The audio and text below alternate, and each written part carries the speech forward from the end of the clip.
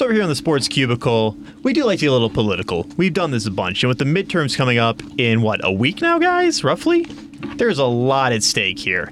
And, we've been talking about this a lot, but as three cis men here, and not exactly doing a lot of research, we don't know a lot about this whole transgender athlete debate here. So I found someone, the professor of political science and women's and gender studies at Brooklyn College and the graduate center of the City University of New York and author of Sex Is As Sex Does, Governing Transgender Identity. Yeah, Paisley Currah. So Paisley, thank you for joining us on the show today. It's my pleasure to be here. So Paisley, I want to talk right now. There are currently 18 states that have a transgender ban on athletes, especially the youth ones here. So I'm going to start with the big question that they keep accusing. Do transgender athletes have any advantage over cisgendered people? Well, the legislation that they've passed doesn't really speak to any particular problems. Like the legislation that they've passed might be described as like a solution in search of a problem, because the legislation covers school and college participation in sports. And when it comes to like elite sports, that's already governed by the whatever sports associations like swimming, tennis, track and field. They have their own policies, and they're working through policies on transgender participation. So it's not necessary for legislatures to weigh in on that. So this legislation is really targeting like middle school and high school kids at the non-elite level, and that is where it really is. It's really just a part of enrolling transgender people in the culture wars to create problems where none exists.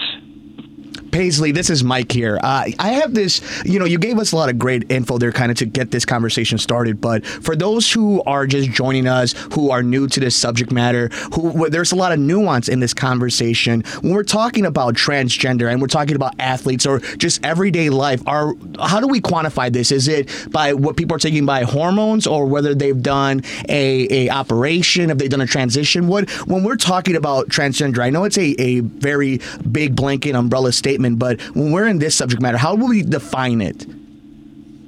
Right, that's a very good question, Mike. So when it comes to transgender athletes, the policies basically address the people's transition in relation to hormones. Like many transgender people have some sorts of surgery in terms of changing their genitals and so on, but that doesn't really have any effect on athletic performance, the shape of your genitals. So the policies really have got to do with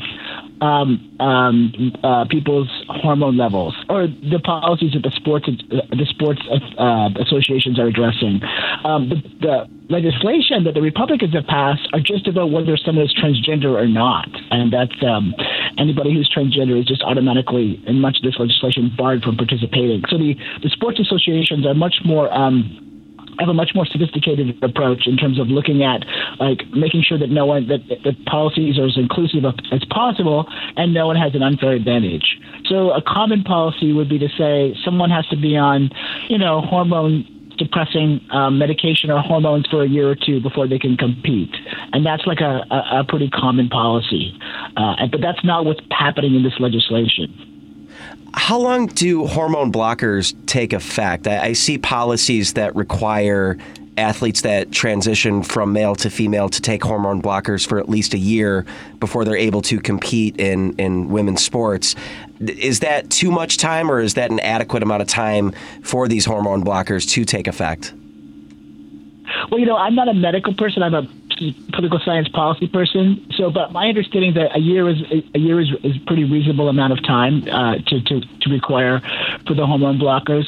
The key thing is, I just wrote an op-ed in Nature. The key thing is there needs to be more studies on the effects of hormone blockers, and more studies to compare cis women athletes with trans women athletes, because a lot of the discourse and the rhetoric around sports participation is about comparing men to women, and what we really need to do is compare cis women to trans women and see who has any unfair advantages. So, for example, trans women on hormone blockers, trans women might have gone through a male puberty and they might have bigger frames, and then people think, oh well, they're got bigger bones. But then if you go on hormone blockers and take hormones, then you have these bigger bones and then less muscle mass to carry those bones around. So there's ways in which trans women can be at a disadvantage. So what we need is actually just more studies on it and less rhetoric in politics. Paisley, this is something that I've kind of rattled around my brain since this conversation really came to the forefront, and it has now been something that we all have to do our part to make sure that we're having these conversations. And I wonder misogyny in all this, because you talked about the transition from men to women's sports, and I think a lot of people, it comes down to that in the general public. You can't have this grown man going against petite women. How dare you? Do you think a lot of the pushback from the average Joe, the average person, not somebody who's trying to do this for a political reason, but somebody who's just trying to figure this out in this new changing world, that a lot of it is based off of the idea that men are just more physically superior than women? Yeah, I think a certain kind of sexism about women's participation in sports underlays some of it, and I think when the people are sometimes for people the image is conjured up, it's like you said, some grown person who looks like a grown man competing against petite women, but that's really not the situation. Like, someone who's transitioning and going on hormone blockers and taking hormones is not like a cisgender grown man. But I think misogyny comes into it in other ways, and it especially shows up in these bills that have passed in the legislatures. Like, for example, in Utah, they passed a bill trans girls can't participate in girls' teams. And a judge blocked the bill temporarily.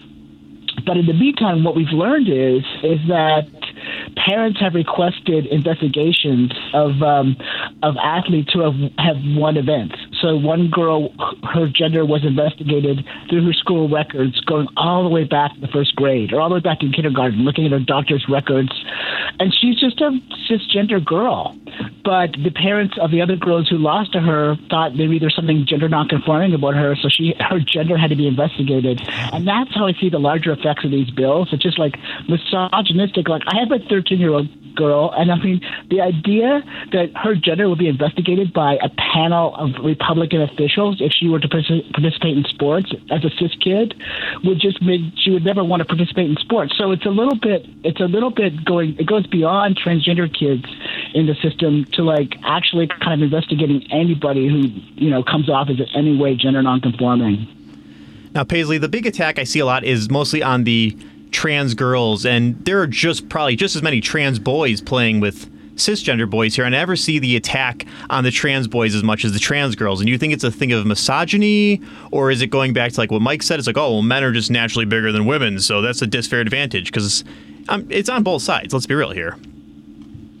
Yeah, so definitely trans boys are playing in boys' teams and so on, but there's no kind of common sense that they have any advantage in those teams. So the legislation, almost all the legislation, is really directed toward trans girls, and it's directed towards the idea that like they are competing unfairly. So the trans boys just sort of drop out of it. But that doesn't mean that the anti-trans discourse that's fooling around in Republican legislatures doesn't have effect on trans kids of all genders. But the trans boys kind of fall out of the picture. It seems like with some of the legislation that has been passed, there's been at least 3 cases of Republican governors vetoing bills that were brought forth by Republican-dominated legislatures.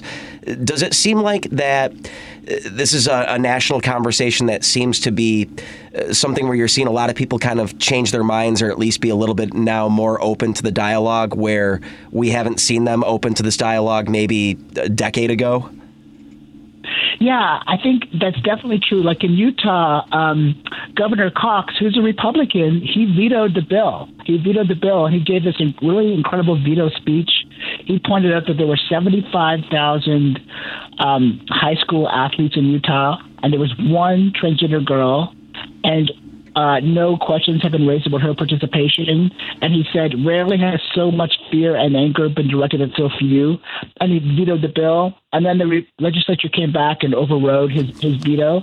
But it does show that, like, when people are presented with, like, some evidence and expert testimony, they understand that the politics are really out of whack with what's going on the ground in terms of, like, the ability of kids to play teams. Because a lot of people are worried about, like, the elite athletes, and the athletic associations are like looking at that. So really, a lot of this legislation is just about making sure some middle school kid can't play in the girls' volleyball team. Like, it's not really furthering any important governmental objective. It's just about kind of fomenting transphobia and the culture wars.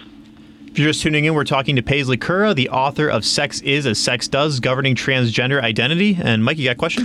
Paisley, we're having this great conversation. I just keep coming back to this, whether it was Colin Kaepernick and the way Donald Trump used it, or where we're at now with the transgender movement and making sure that everybody has their equal rights to play these sports that we love or just live life the way we should. It seems to me that sports are just being used as a Trojan horse for some of these just downright bigotry moves, legislation that we've been hearing about. You've seen this and doing some of these, seeing these surveys and studies and statistics and in your teachings and studying and whatnot. How much have you noticed that over the last 5, 6, 7 years, just sports being used to worm these horrible bigotry moves that we've been seeing? Yeah, I think that's a really good point, because a few years ago it was bathrooms and anti-trans bathroom legislation, and then the new move has been to kind of sports legislation, because it plays on people's fears of unfair competition, but it also shows that like sports play this bigger role in the culture than sports itself. Like it assumes this incredible symbolic importance, and so sports is it's like the new proving ground for transgender Republicans. Not transgender Republicans, anti-transgender Republicans. One of the things we've seen in public opinion is that public opinion on transgender people has generally been getting more and more positive every year. But recently we've seen a bit of a partisan divide. Like the Republicans are becoming a little bit less supportive of transgender equality.